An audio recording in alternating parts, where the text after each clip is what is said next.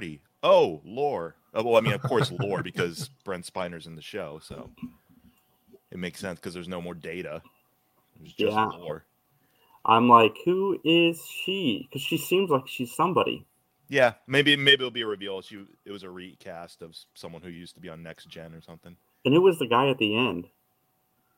That's Moriarty. Oh, okay.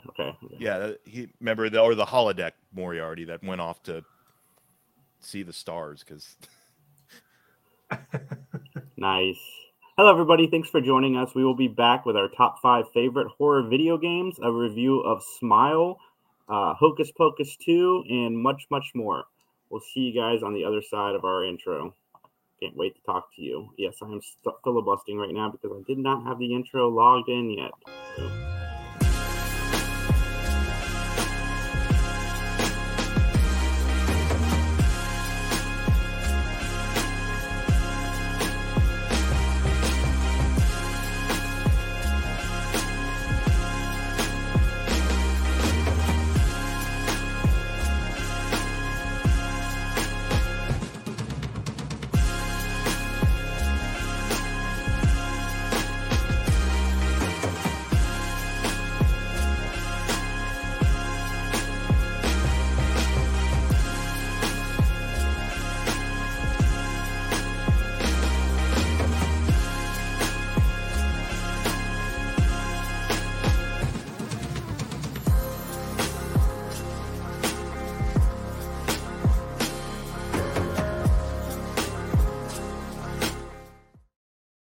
Hello, everybody. Welcome to the Three Geeks Podcast.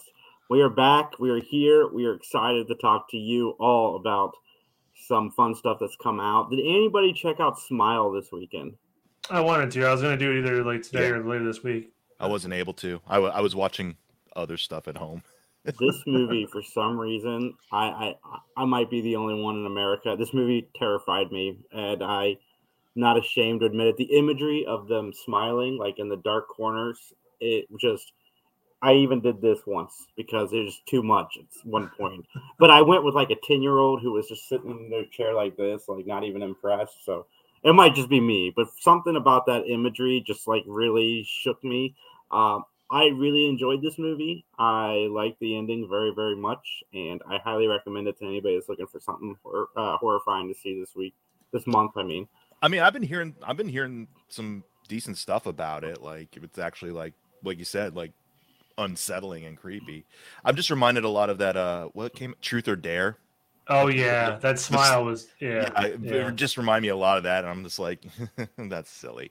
But this might actually be good. So it is. It's definitely more scary than Truth or Dare was, for sure. Yeah, I guess it is getting good reviews, so that makes me very happy. But the main character, played by Saucy Bacon, I hope I'm saying that correctly. There's no way that's a person's name. Absolutely not. There's no way that's... Yeah, wait a minute. 1 second here. Let's get a dialect coach in here. We got Mike. Don't worry. He's going to I'm a dialect coach. I'm just going to try to phonetically... I just don't think Saucy Bacon. Imagine...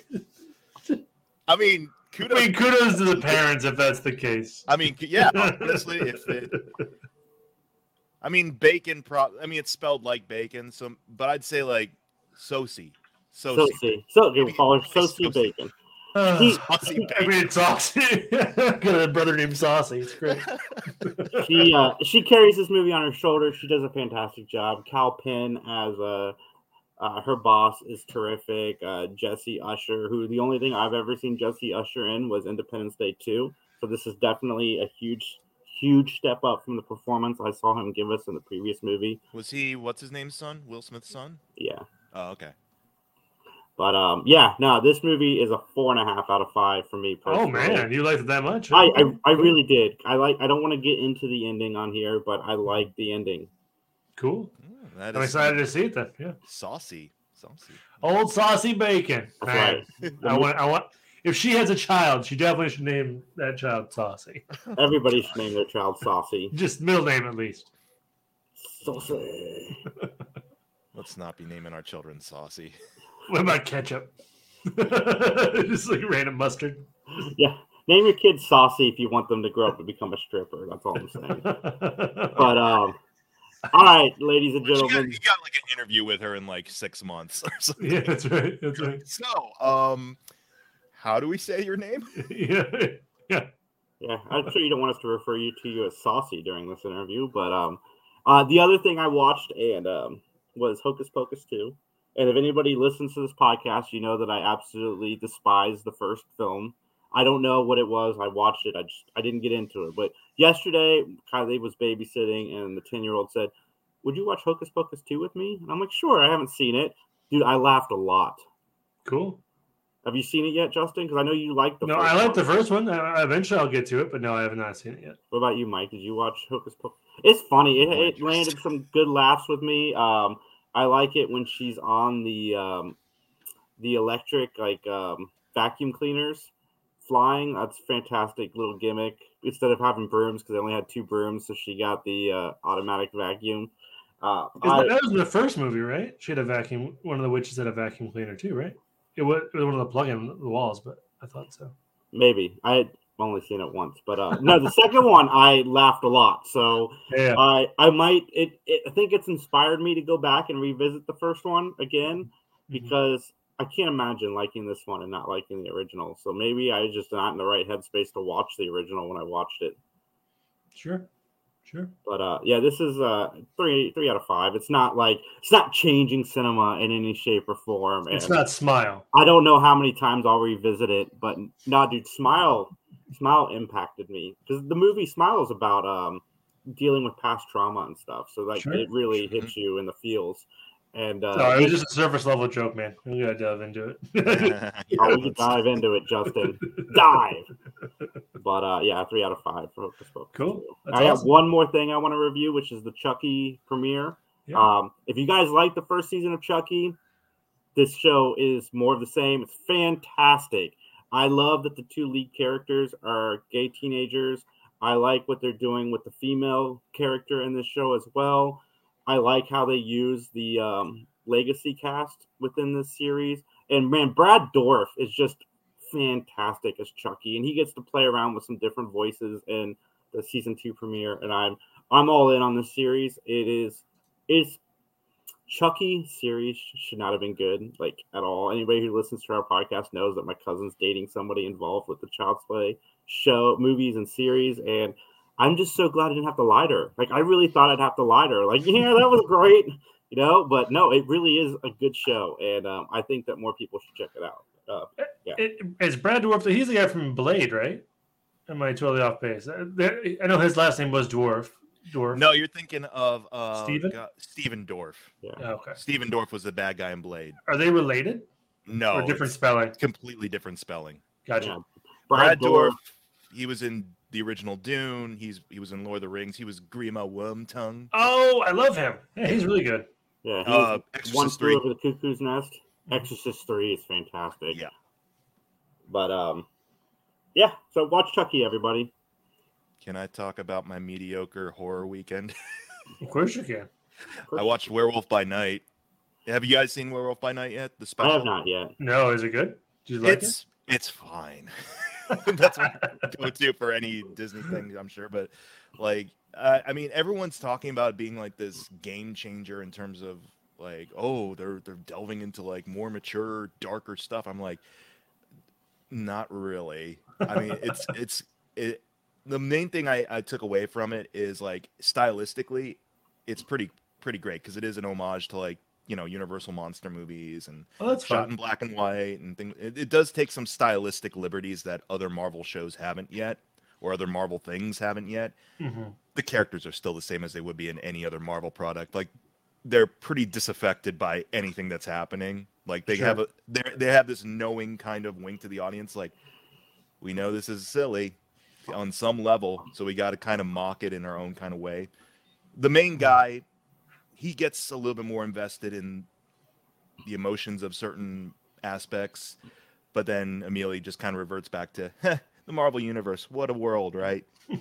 So it's exactly the same like a lot of other Marvel products, but I'll give them kudos. Like, stylistically, it's very different. Cool. Yeah, I'm looking forward to checking it out. I'm glad that it's not a series. I'm glad it was a one-off.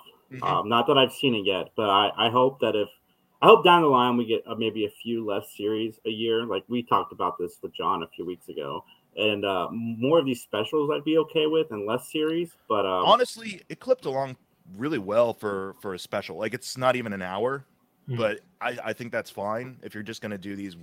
I guess you could call them one shots. Yeah, just tell your story, right? Like just tell your story, get in, get out. We don't need to make it like a weekly reoccurrence, like other shows or series, because I don't think it really lends itself to that. Mm-hmm. There's only so many times you could watch a werewolf transform and be like, I get it. One of the horror movies I'm going to dive into this year that I've never seen, or if I have seen it, it was a long time ago, which is The Howling. Because I don't have a lot of werewolf movies in my back pocket that I can say, hey, I've seen this. Howling's good, man. I like The Howling, honestly. Scott! Two in 2 weeks. I know, it's crazy. Good clip. I like how Scott chose today to say he's going to be late, even though he's late every time he's on this show. Hey, let's not shame Scott. I want him to come back. I have a reputation to keep up. Did you watch the Hellraiser movie, Scott, by any chance? I haven't gotten to it yet, no. Okay. Oh, Mike, you did, though. How was it? I've only seen Hellraiser 1 and Hellbound, the second one. Mm-hmm. I haven't seen any of the other myriad of Hellraiser sequels that came out after those. It feels like a fine enough follow-up to the first two movies. Again, I haven't seen the 1,600 other Hellraisers. This one seemed fine to me. I have one question for you about it. Is it a sequel? I mean, it's playing in that like sequel, soft reboot, total remake type of thing. Because like, I looked it up just to see like, because the Pinhead in this, is being played by a different, an actress, and their only title is the Priest, and I can't remember if that's what the original Pinhead was called in the first film or not off the top of my head, but I don't think so. Don't quote me on that. Okay, so it could be just another Cenobite, that just happens to have pins in its head, or it could just be a total reimagining of Pinhead. It worked for me. Dr. Luca from ER has never looked like he's had more fun. It gets silly in the third act. It gets a little silly in the third act, but I feel that's the way it goes with a lot of Hellraiser stuff anyways, because it goes big towards the end, obviously, with Leviathan and all these weird hell world type of things. But just pop that box open, yeah. I'm in. I can't wait to check it out. I like the concept of Hellraiser. I've read the book, and I've seen the first 3.5 movies. I checked out after half of the fourth one, but I liked the first two. The third one was silly fun, and the fourth one I just found really boring. And then I was like, I don't need to continue right now. I can take a break. I will say I was missing having like a truly hateful antagonist that we had in like the first two, in the form of what was her name? It's a girlfriend or a wife or whatever. The one that the wife who was cheating on with the uncle, and I can't remember her name. I forget her name too. But like, just remember how much you were like, "Oh, this woman is terrible." Yeah, she's gonna get hers at some point. Yeah, it's like you're waiting for that comeuppance. You don't really get that here in this particular movie. I felt like there's comeuppance for characters certainly, but it's not as satisfying as being like watching like an actual like hateful character that you're meant to hate finally get their own. Was it Julia? Julia? No, I think she's the protagonist. Yeah. Julia or Christy are the two female leads, character-wise. Well, no, I mean, it's the older woman who's having the affair with the uncle. Yeah. And she abates him hiding out in the attic to kill people. Yeah, she lures them upstairs and they get murdered. Yeah, it's a good movie and book. Dan had recommended I read, there's a Hellraiser follow-up which combines some of the characters from Hellraiser and Lord of Illusion, I believe. So I picked that up. I'm going to read that soon. But I like the Hellraiser franchise, and I thought the first two were pretty creepy.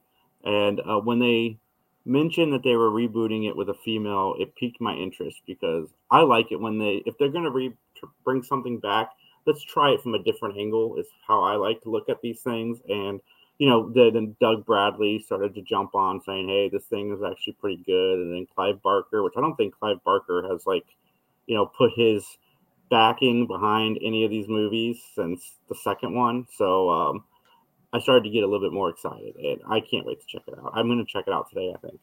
Now I just need him to talk about bringing Nightbreed back. Jesus. I need my Nightbreed fix. Come on. You might get it.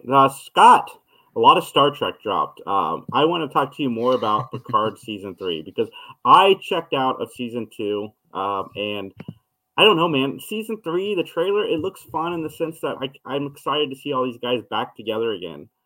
Did you see the trailer? I haven't. I heard it dropped. I haven't watched it yet. I saw the new Discovery trailer, which looks like kind of like more of the same. I have also been checked out of Discovery for I don't even know what season we're on now. I think I checked out sometime like you in Season 2. I also didn't finish Picard Season 2. Discovery gets really good around whenever they time jump into the future is when the show really starts to pick up. I think that was 3. I'm not sure though.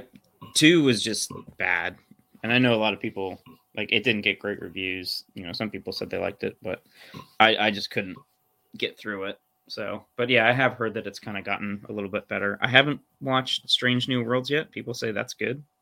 Mm-hmm. I hear that they say it's more like kind of the classic Trek format. So, I've just been watching so many other things. I haven't had time to get back to Star Trek, especially because I don't have much motivation to watch it. So, but yeah, my whole thing with Picard Season 3, I'm excited for them to get back together too, but it just feels weird that they had, Season 1, which I, thought had its moments, but overall didn't really care for it. Season 2 just kind of felt like a lot of running in place, and then now they're like, oh, we're going to bring everybody back for the last season.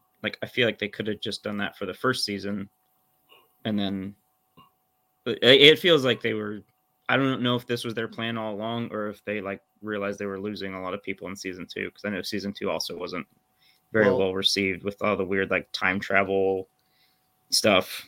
That's kind of how they filmed back to back, right? Season 2 and 3, I believe. So maybe as returns were coming on Season 2, maybe there was a shift at some point, being let's just give the people what they want instead of telling the story that we had planned out, because it's not working for us. Because I heard nothing good about Season 2 from anybody. But did they go into the next into Season 2 knowing that they only were going to do one more? I think so. I think from the very beginning. From the very beginning, they knew they were only going to have 3 seasons. Okay. Which is why I thought that Season 2 was just a huge waste of time. The fact that they're time travel and they're so shocked with the state of things. It's yeah, that's how things were here. I don't know why everyone's so horrified that things were shitty in 2024. They did a whole movie about the fallout of the World War III type of thing. World War III is how you get to Star Trek. That's the whole point of the show. That's First Contact, Picard. You were there. Well, it's not him necessarily. It's some of these other people. But again, I don't know how you wouldn't know your history. Yeah, it's kind of so something happened in 1776. We're not quite sure, but yeah. Or the fact that one of the guys is I'm going to stay behind and help fix this.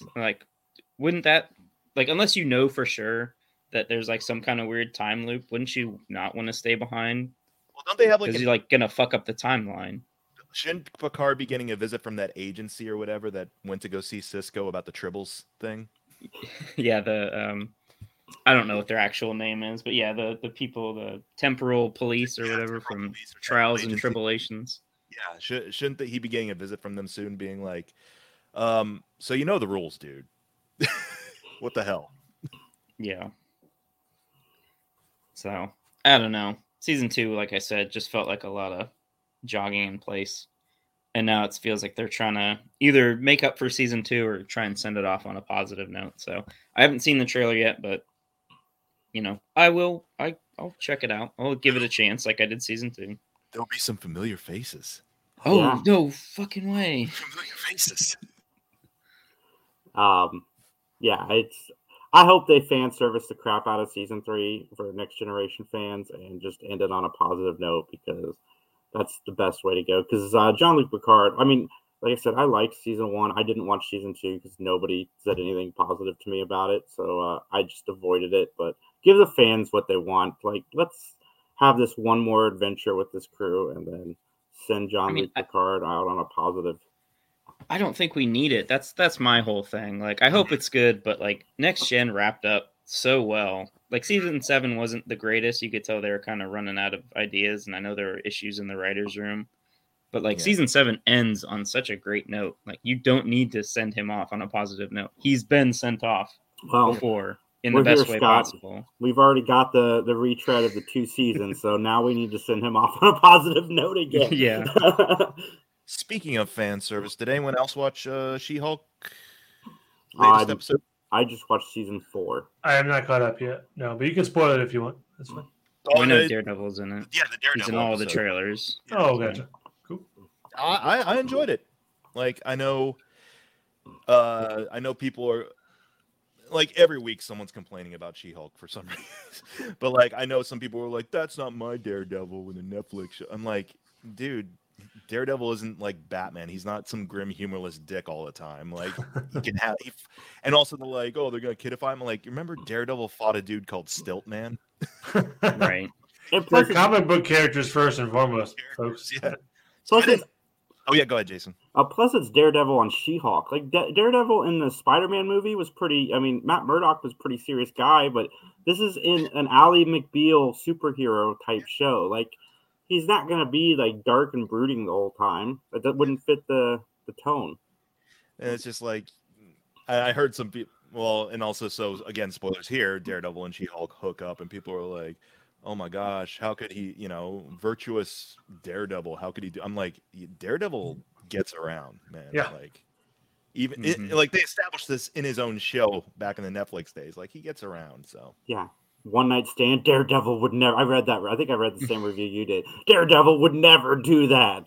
Like, I love all the people complaining about the costume because they're like, I don't care if it's comics accurate. I don't like it. It's like they cherry pick when the comics, it's like source material matters. But as soon as it's like, you know, they bring the yellow costume, which I always thought, you know, yeah, it's not like a very modern look, but I kind of like his classic, like, especially like the all yellow with the red letters on it. I always like that look personally. Especially since, like, you know, in the Netflix show. There we go. What's up, Paul? A shout out to Paul. Paul was with me on the Scene Snobs 3-year anniversary show last Thursday. Paul's a good dude. Thanks, Paul. I mean, especially since like in the Netflix show, like they kept him mainly in the, like that black leotard like outfit for the most part, and you know I mean, he wore that briefly in the comics, but like he wasn't in his traditional Daredevil outfit for a majority of the show, so it's like, and it still worked, so it's fine. No, they really leaned into the Man Without Fear look for a good chunk of season 1. Yeah. One of the things I liked about episode 4, let's go back 5 episodes, was the fact that like in the opening of episode 4, or maybe it was 3, they acknowledged that they acknowledged the fans' criticism. Like, my Hulk isn't a female. Like, why can't she get her own name? Why does she have to be She-Hulk? And I found that funny that they were, you know, they're ahead of the curve with regards to that, because I mean they knew it was coming. That was coming because it's so predictable. It's a grift at this point to have those talking points. And it's just like, it's a worn out and tired grift too, because this episode actually calls back to the premiere a little bit, which a lot of like those fans were getting worked up about, where in the first episode Jen's saying like, I have to control my anger all the time, so I'm infinitely more efficient at it than you are. And everyone's like, oh, because she's a woman or whatever. And it's like, no, that pays off in this episode, because this whole show has been about like, how are we going to get her to a breaking point? And this episode was about that breaking point. So it's not like, oh, we're going to throw this in there because she's a woman and women can do no wrong. It's like, no, that's what we call, I don't know, a journey for a character arc, development. It's like, it's amazing what happens if you actually like watch the whole show and not have like one isolated scene in the premiere taken out of context. Crazy.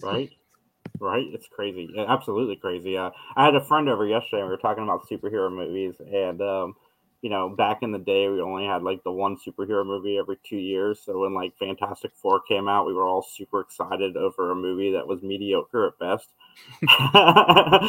And now we get mostly good content or some good content out of the superhero stuff, and people still complain about it. It's ridiculous. Just like, if it's not for you, don't watch it. Just shut up about the whole female thing, because nobody cares. Nobody that has sense cares. I think we're kind of getting to the point where, it's kind of a reflection of the comics. There's so much stuff out there, and there's varying levels of quality. Like, not everything is going to be, an Iron Man 1 in terms of tone and production values and stuff. Because that's how the comics were. Like, there's so much variety just in, Marvel comics. Even just within like, Spider-Man's run, there's like all different kind of things happening. So like, you don't have to read and watch everything. I do like the Ally McBeal influence on She-Hulk. Like, I love this type of show, and I'm glad that episode 9 is great, because after reading that review, I'm like, is Daredevil really that bad in this episode? And then hearing Mike say that he was fine makes me very happy. He's consistent. Charlie Cox doesn't turn in, he doesn't sleepwalk in that role. Like, he's good. Mm-hmm. It works. And so, yeah. And I mean, that's the thing too, is that like, yeah, this isn't meant to be in the vein of, say, a Captain America or an Iron Man or Avengers movie. It's like She-Hulk is supposed to be fun and meta. That's what the best known She-Hulk comics were. Like, she would talk to her writer. She'd talk to John Byrne through the panel and be like, "You're really putting me up against Toadman, Byrne?" It's like, I do want to touch on one more thing before we get into our top 5, which is Ryan Reynolds released Ryan Reynolds tease for Deadpool 3 in very Ryan Reynolds vein, and I loved every second of it. I love all the Hugh Jackman puns that were in the video, and I like that they made a second video where he's like, yeah, Logan died in 2029. We're nowhere near that time period. So everybody, like, just chill. Gives a shit. Jackman, let my boy collect his check. Like, the man has wanted to be in an MCU movie since like 2007. Like, let him be in this Deadpool MCU film and make his. And he's getting older. He's getting older. If he wants to do the work to get his body back into like Wolverine shape, dude, it was in that video. Did you see his veins were like popping out? I'm sure. I'm just saying, like, that's a lot. I've watched interviews of him. They talk about it. Like, it's miserable for him to get ready for that role. I'm looking forward to the two of them together because they seem to have some kind of bromance. Even in Deadpool 1, there's a lot of Hugh Jackman references. If they swill for Reynolds' gin, though. I swear. Like, I know Deadpool's supposed to be very meta and stuff, but I swear I see one bottle of aviation gin in that movie, though. That will be his phone company. I'm gonna be like, I get it, dude. You love your gin. Please stop reminding me about it. Yeah, is it Quick Mobile? What's the mobile company? Oh my God, Boost. Yeah. Boost Mobile or something. Boost with aviation. Just layer in that. Doesn't Hugh Jackman have his own gin too? Yeah. Well, they're just taking shots of their own gin at the start of the movie. Their own gin. Sorry, Mike. I think you're going to get a gin reference if they're both in the movie. Other than that, I'll probably be okay with the movie. But you better believe I'll have a 5-minute tirade about, like, we need to do something about our product placement in movies. We need to be better. All right, guys. Let's do our top 5 horror video games. This list is exciting. I was trying to come up with something, and we haven't never done this, I don't think, on the show before. So we might have. I feel like we've talked about something of it, but it's all good. They can a refresh 2022 version. So, and we're still going to do to delay it because Max is on the podcast and he doesn't like horror. So yeah, that's true. We're still going to do our remake revolution of a children's classic, especially now that we have another children's classic being remade into a horror movie. Mike, tell the good folks about it. The Grinch, yeah, it's called The Mean One, I believe, and Cindy Lou Who, or I'm probably not going to be Cindy Lou Who because copyright, but she comes back to town after like her family was slaughtered by the Green Man or whatever, and is seeking revenge. But you mentioned remake revolution, and I just want to say one of our past remake revolutions is a reality. Kind of, sort of, because Mario Brothers movie. That's all. Oh yeah, we've done a Video couple. games tying into video games. So We willed Mario and we willed the Winnie the Pooh movie into the world. I'm just saying Jack Black's in a Mario movie, and I think we predicted that. Oh my god, man! I love his Bowser voice. I think I said that in the comments. Like that was my takeaway from the trailer. It's funny that Jack Black is getting praise. Chris Pratt, it's like, what is It's that? destroyed. I did see a fun tweet. It's like I can't unhear it now either. It's like it sounds like Linda Belcher from Bob's Burgers. What a good Yeah, note. Yeah, what a good Like, note. I can't unhear it now. It's like really good. I thought Chris Pratt was going to be awfully dreadful in the thing. So the fact that I didn't find it absolutely dreadful, the voice didn't really bother me. But I can see the complaints because it is just Chris Pratt. with a slight Boston twist to it. Yeah. I'm glad that Chris Pratt's not trying to phone in an Italian accent though. Yeah, that would be worse. That makes me happy. That sounds dope as hell. The Grinch horror film. I'm all about that. What if Yeah, I think I Krampus am, is just Paul. driving the Grinch around, throwing it into like? Well, no, it wouldn't be Krampus. It'd be Max. Max is like an attack Oh, yeah, dog name, yeah. where he's like Cerberus with antlers. That'd Yeah. be terrifying. It's a chihuahua just mauling people. All right, folks. I'm gonna go first with my fifth favorite video game horror movie show, and I think the reason I I was think like, we're the not doing reason shows, are we? Because I definitely did not do that. this is a new It's like game, and I think the reason it made my list is because I'm currently playing it and absolutely enjoying it, and that's the Evil Dead game that came out a few months ago. I love everything about it. You're Ash in this world, and it's fantastic. And the game is creepy. Like it's not just the campy fun from 2 and 3. It has genuine creeps in it, and I love this game. It's so much fun. Sweet. Is there a Check it out. bonus level where you get beat up by Sam Raimi? Not that I know of. That should be a Yet. thing. Like that'd be kind of awesome if you just have like a digital Sam Raimi come in and just like whack you over the head with a ruler or something, or push you down a hill, or what was the story? Bruce Campbell fucked up his leg on the first Evil Dead, and so Sam Raimi just throughout production would be poking his knee. I love those guys' friendship, and I think I'm gonna say this. This might be a bold statement. It might not, but I think Evil Dead is the most consistent horror franchise because even the remake was fantastic. I watched the first two last night before I went out. I was like, I'm gonna watch Evil Dead and Dead by Dawn. Like, Because they're all good to great. Like there's not even a lull in them, and I'm looking forward to Evil Dead High Rise that's coming out soon. I think it's just Evil Dead Rise. Okay. Evil Dead High Rise. That's not that Rock movie with horror. They I get haven't a watched loft. all of it, but Ash Yes, vs. okay. Evil Dead was really good from what I saw of it too. Ash and Company get a loft in Midtown. Yeah. Yeah, I didn't mention the show. The show was the show a lot too. the show was amazing. It was everything you loved about Evil Dead 2, I would say. And Army of Darkness. It's very Yeah. Army of Darkness esque in terms of tone, I would say. When he is that sequence with him and the dead body in season 2, just I laughed so hard for so long. I watched it like 4 times in a row because I never thought I needed to see that, and I saw it, and I'm like, holy shit! I can't believe I went my whole life without seeing this. Is it still streaming on a platform somewhere? I think it's on Netflix. Yeah, it's Is on it on Netflix, I think. Okay. Yeah. I'll have to catch up. I only saw the pilot back in the day, so I'm gonna have to catch up on it. Yeah, Yeah. you'll love it, Mike, if you love that franchise. Justin, what is your number 5? My number 5 is a game I played a lot with a bunch of friends, which was a lot of fun. Left 4 Dead. Hell yeah. You just run through different movie sets. I think they were movie sets and just kill zombies and different things. It was a lot of fun. You're like actors, I think, right? And like you're just trying to run through scenes, and it's a lot of fun. I don't think it's the context of acting. Oh no, I forgot, wasn't it? I thought it was. Either way, it's a great game.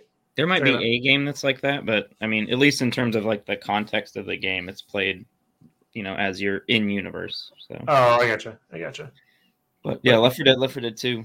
It didn't make it almost made my list, but yeah, I 100% agree. I had a lot of fun with those games. I haven't played them in a while, but they're super, they're still playable to this day.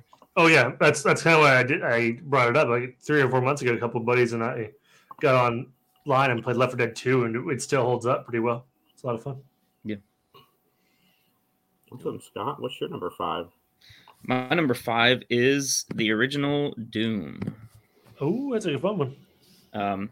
It's not, it's not as scary a game as some of the others on my list, but even today, like it's still got some creepy imagery. And I remember way back in the day, there was a guy named Justin Fisher made a total conversion that turned it into an Aliens game that was even more creepy. And I played the hell out of both of those growing up. And I know I've still got the WAD files around here on a hard drive kicking around. So very effective. And yeah, they both hold a special place in my heart. I remember before school every morning at 6:30, me and Amit would wake up to play Doom with each other. And from 6:30 to 7:15, that's the time it took us to get connected to each other. And then we would play for about half a game, and somebody's mom or dad would pick up the phone, and then the game would freeze, and then that was our morning. We played half of Doom after, we'd wait 45 minutes to play Doom with each other only to get kicked off. Which kids, back in the day, if somebody picked up the phone, you didn't have Ended your session. anymore. Ended your session. Man. All right, Mike, where are you at? My number 5 is Ghostbusters, the video game for the Xbox 360. Nice. I should have made mine too. That's good. I genuinely like this game. I feel it's more of a sequel than Ghostbusters Afterlife ever could be. I mean, because you get all the original cast members back while they were still alive. You got an actually like cool story that, it's funny how Afterlife kind of echoed this with like, let's lean into Gozer and Shandor stuff a little bit more. And this video game did it first. It's got great atmosphere to it. Like I'm legitimately creeped out whenever I'm in the Sedgwick Hotel. Then there's like the ghost fisherman, Gordon's fisherman ghost that is like wandering the hallways. Like I'm freaked out whenever there's the Black Widow spider ghost woman, and then you're in like cemeteries and stuff. Like it's actually like a creepy game, but still funny, still engaging, and the cast is, except for Bill Murray, the cast is really invested. That's what I was gonna say. My only downside to the game is Bill Murray is obviously bored when he's reading his script. He's so tired. It's like he's supposed to be his love interest is like Alyssa Milano, I think, is voicing the love interest. Yeah. And the whole time he's just like, yeah, well, maybe we can have some private counseling session. Yeah, some of it sounds like he's literally reading. It's still funny. It's Bill Murray. Like even Bill Murray reading is fun, but yeah. I agree about that game wholeheartedly. It's fantastic, and that parts of it were supposed to be in the original Ghostbusters 3 film. Mm-hmm. And, I mean, you feel like a Ghostbuster in there. I think that's a cool thing too, is they just make you a faceless, speechless, nameless Ghostbuster. That's fine. I'll take that. Reacting. I love talking to the painting in the firehouse. Oh yeah, Vigo. It's like trolling you in the firehouse. Yeah. My number 4 is Nightmare on Elm Street on the NES. I think this game scared me when I was a kid. I loved this game so much, and it doesn't get the love that I think it deserves for what it was back then. But yeah, it's fun. Nightmare on Elm Street. My number 4. I don't know if folks played The Forest, but you kind of crash. Yeah, it's you're a character that crash lands, I think, from an airplane, Scott, right? And it is just terrifying. Like I actually went when you started the game off, you go down into this pit, and if you take a wrong turn, you meet like a mutant that has like 8 arms, and it terrified me. You can play it in VR, you can play it with friends. It's just a cannibal tribe that's trying to eat you, I believe, for the most part. But it's a lot of fun. Yeah, and you're looking for your son who you lose in the crash. So, yeah, it's really scary, especially like at night. Glad Scott can support Mental Force. Cool. Yeah. Since I watched it or played it, rather. Cool. All right, Scott, where are you at? All right, my number 4 is Amnesia: The Dark Descent. Oh, that's a good one. If you haven't played it, it was the same people who made the Penumbra games, if that means anything to you. But it's a game where you're basically this kind of Victorian English gentleman, and you wake up with no memory in this dark, spooky castle, and there's kind of like a note to yourself with an end goal. And you just have to get through the game. You don't have any kind of methods of defense. You're like there's nothing you can do to the monsters. And yeah, it's very effective and very creepy. So definitely worth a check out or watch a Let's Play or something if you don't want to spend the money on it. But it's usually like on sale for pretty cheap on Steam or Good Old Games or whatever. So I've seen some Let's Plays of it. Yeah, it looks like it looks trippy. Yeah, so it is a very interesting game. So and still pretty scary, even though it's aged a decent amount by this time. My number 4 is Prey, also for the Xbox 360, the original one. Maybe more sci-fi, but I mean, it's basically like you and a couple of other people in your town are like abducted all in one go by aliens, and you're just kind of dumped into the ship and have to figure out how to get out of there. And it's creepy. Like the interiors are like extremely like unsettling. Like it gets gory and graphic as it goes along. A lot of body horror for sure. Yeah, a lot of body horror in it. So I'm like, okay, this is working for me quite a bit. I can't remember if I ever beat it though. I can't remember if I ever beat the game. I got pretty far in it, but I was just like, man, this is a lot.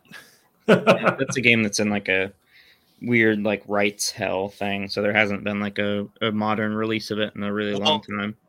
Didn't they try like a next gen version but it had nothing to do with the pre-established one? The current gen Prey, the one with the like weird like mimics that can take the form of creatures and objects and stuff, I think might have like a reference to the original or something like that, but it's basically its own thing. Nice.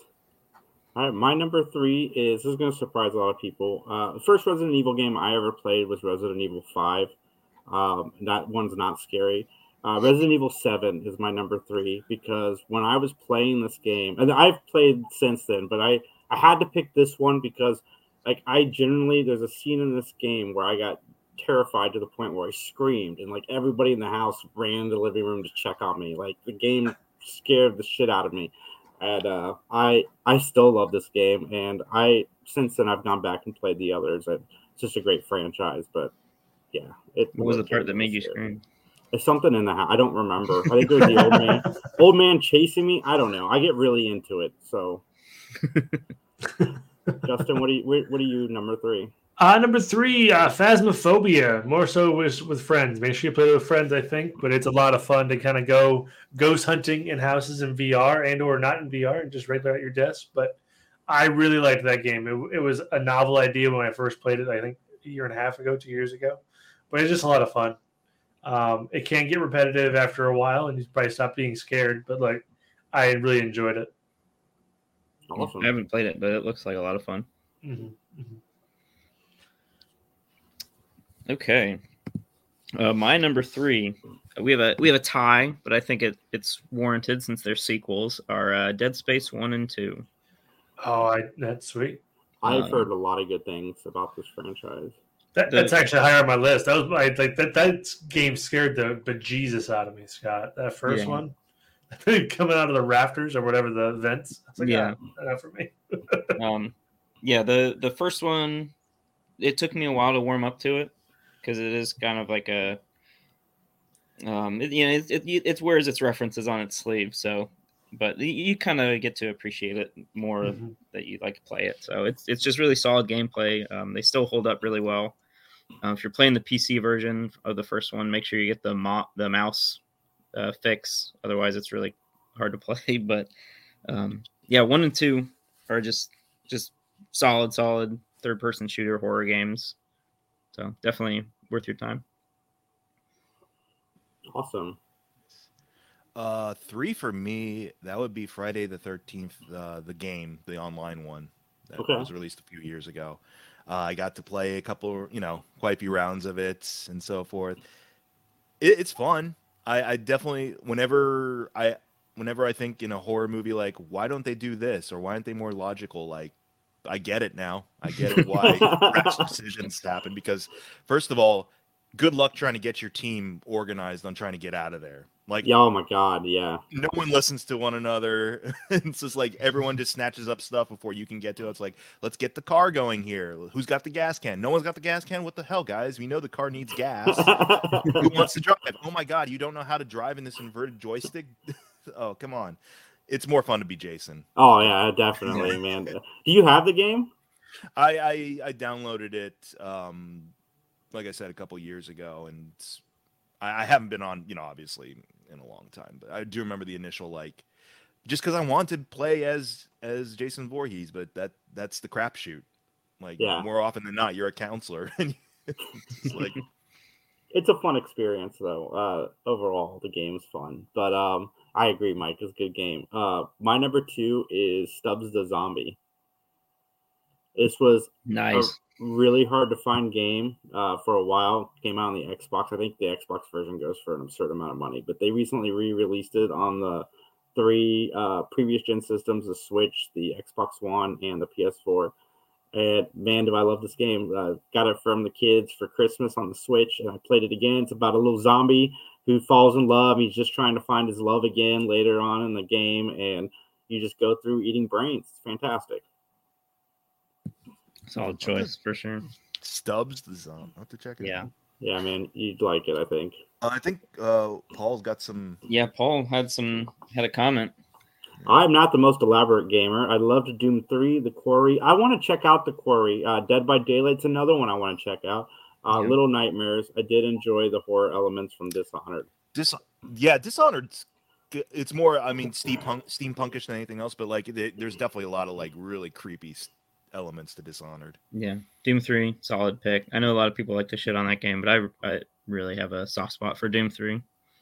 Nice. Has anybody else played The Quarry yet? I have not, no. I played Little Nightmares 1 and 2, and they both are very creepy. Nice. All right. Where are we at? Who are we on? I think Justin is up. Justin, you're muted, buddy. Was talking for so many minutes. But no, I feel like this is kind of a loose add to this list, but when I first heard horror kind of the category, I was thinking BioShock, and I was specifically thinking BioShock Infinite. It's such a good story, but it's a very dystopian like thing. But that game really sucked me in terms of the storyline. Kind of following DeWitt around, and that's not the right name, right? Is it DeWitt? Yeah, Booker DeWitt. Yeah. But yeah, following him around and watching his timeline shift and trying to get his daughter back. I really liked it. If you had not played BioShock Infinite, please do. It is a good game. And it is, like, it's not the scariest game in the series. I would say it doesn't lean into the horror as much, but, like, just that kind of opening when you're walking through and, like, it's just kind of, like, unsettling. And then suddenly when the entire populace turns on you, like, it is very unnerving and creepy. Yeah. Just the atmosphere. I'm not even sure it was like directly scary, but it was just like the uneasiness. Yeah, there's a lot of tension, and then when they finally do turn hostile, it is very effective. Mm-hmm. Mm-hmm. We are being told gents by 3 Geeks Podcast. I think that's George. Hi, George. It's George. Hey, George. You're very consistent. Hey, George. All right, Scott. Where are we at? Number 2. Okay. My number 2 is a recent game. Sort of Alien Isolation. Oh, that is good. I love everything about this game. I'm part of that camp that, neither are bad films, but I prefer the first Alien to the second. And I love that they did so well to capture everything about that movie for this game. The old, neon CRTs and all that 1970s like technology, what they imagine the future to look like, and the fact that the singular alien is just like so much of a threat. Aliens is great, but like the fact that just one, well, spoilers, but just one is wreaking so much havoc on this station. They definitely kind of toned them down. They're kind of like cannon fodder in the second one, even though just one it can be deadly. But the fact that it's you and one alien, and like nobody can kill it, and your weapons aren't effective because it's so big and tough is very scary. Oh man, the anxiety that you get worried that an alien is going to pop out at any given moment in that game is just it's amazing. Yeah. And like especially on the harder difficulty where like it does kind of get a little unfair because it always seems to be near you, and like you basically have to crouch walk everywhere. But the fact that you like always have to be aware of like how much noise you're making and the path that you're gonna take it's just great. So definitely worth a look. Good pick. Yeah, that was a good one. My number 2 is The Last of Us. Just because of how quickly the first game drew me into its world. And it's not like outright like horrific all the time. I mean, it is. You know, the creatures are terrifying looking, and it's just a slog of misery throughout the whole game, but man, does it draw you in. Like that opening scene on, what was it, Breakout Day and so forth, like that absolutely had me because I invested in this character of Joel and then later on Ellie and so forth. And like, I don't know, it affected me quite a bit to be playing the game, so much so that when more horrific stuff happens, like I felt this genuine sense of dread and pressure building up with regards to what's going to get me first, the kind of sort of fungus zombies or the shitty humans. Like, so yeah, I'm excited for that show too. Oh yeah, like the show looks kind of boss, honestly. Yeah, it was a very effective trailer for the show. Good pick. My number 1, even though my whole list should be shifted over, and because I thought of a game that should be my number 1, but I'm going to stay true to the list I wrote down. I'll bring it up in the honorable mentions. But my number 1 is the Friday the 13th NES game because it is the game I've played most in my life out of any other game. I freaking loved it as a kid. I could never get past the first day as a kid. And every time Jason popped on the screen, my anxiety, I get scared. It was great. The Friday the 13th game is fantastic. As long as you can be Mark, because once Mark dies, your entire gameplay is screwed.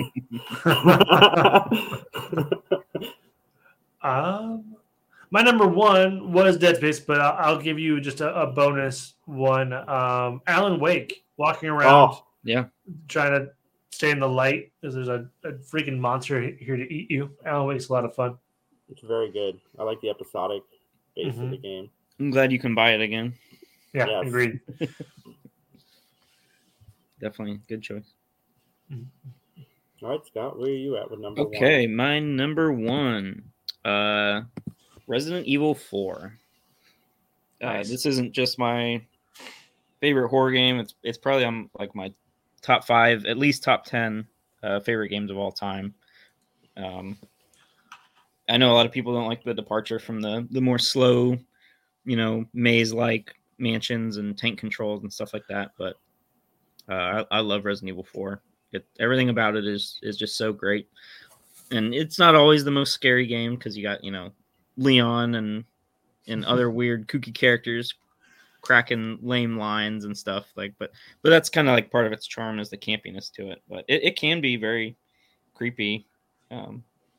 Not so much, I've played it so many times it's kind of lost its effect, but it's just a fantastic game. So that style of gameplay is what the franchise has been based off since Resident Evil 4. Oh yeah, except when they did the switch to first person for 7. But, yeah, it's been, and even just like other games have taken inspiration from Resident Evil 4. Like a lot of games like Dead Space took their inspiration from that kind of gameplay style for sure. So it definitely refined the third person shooter formula.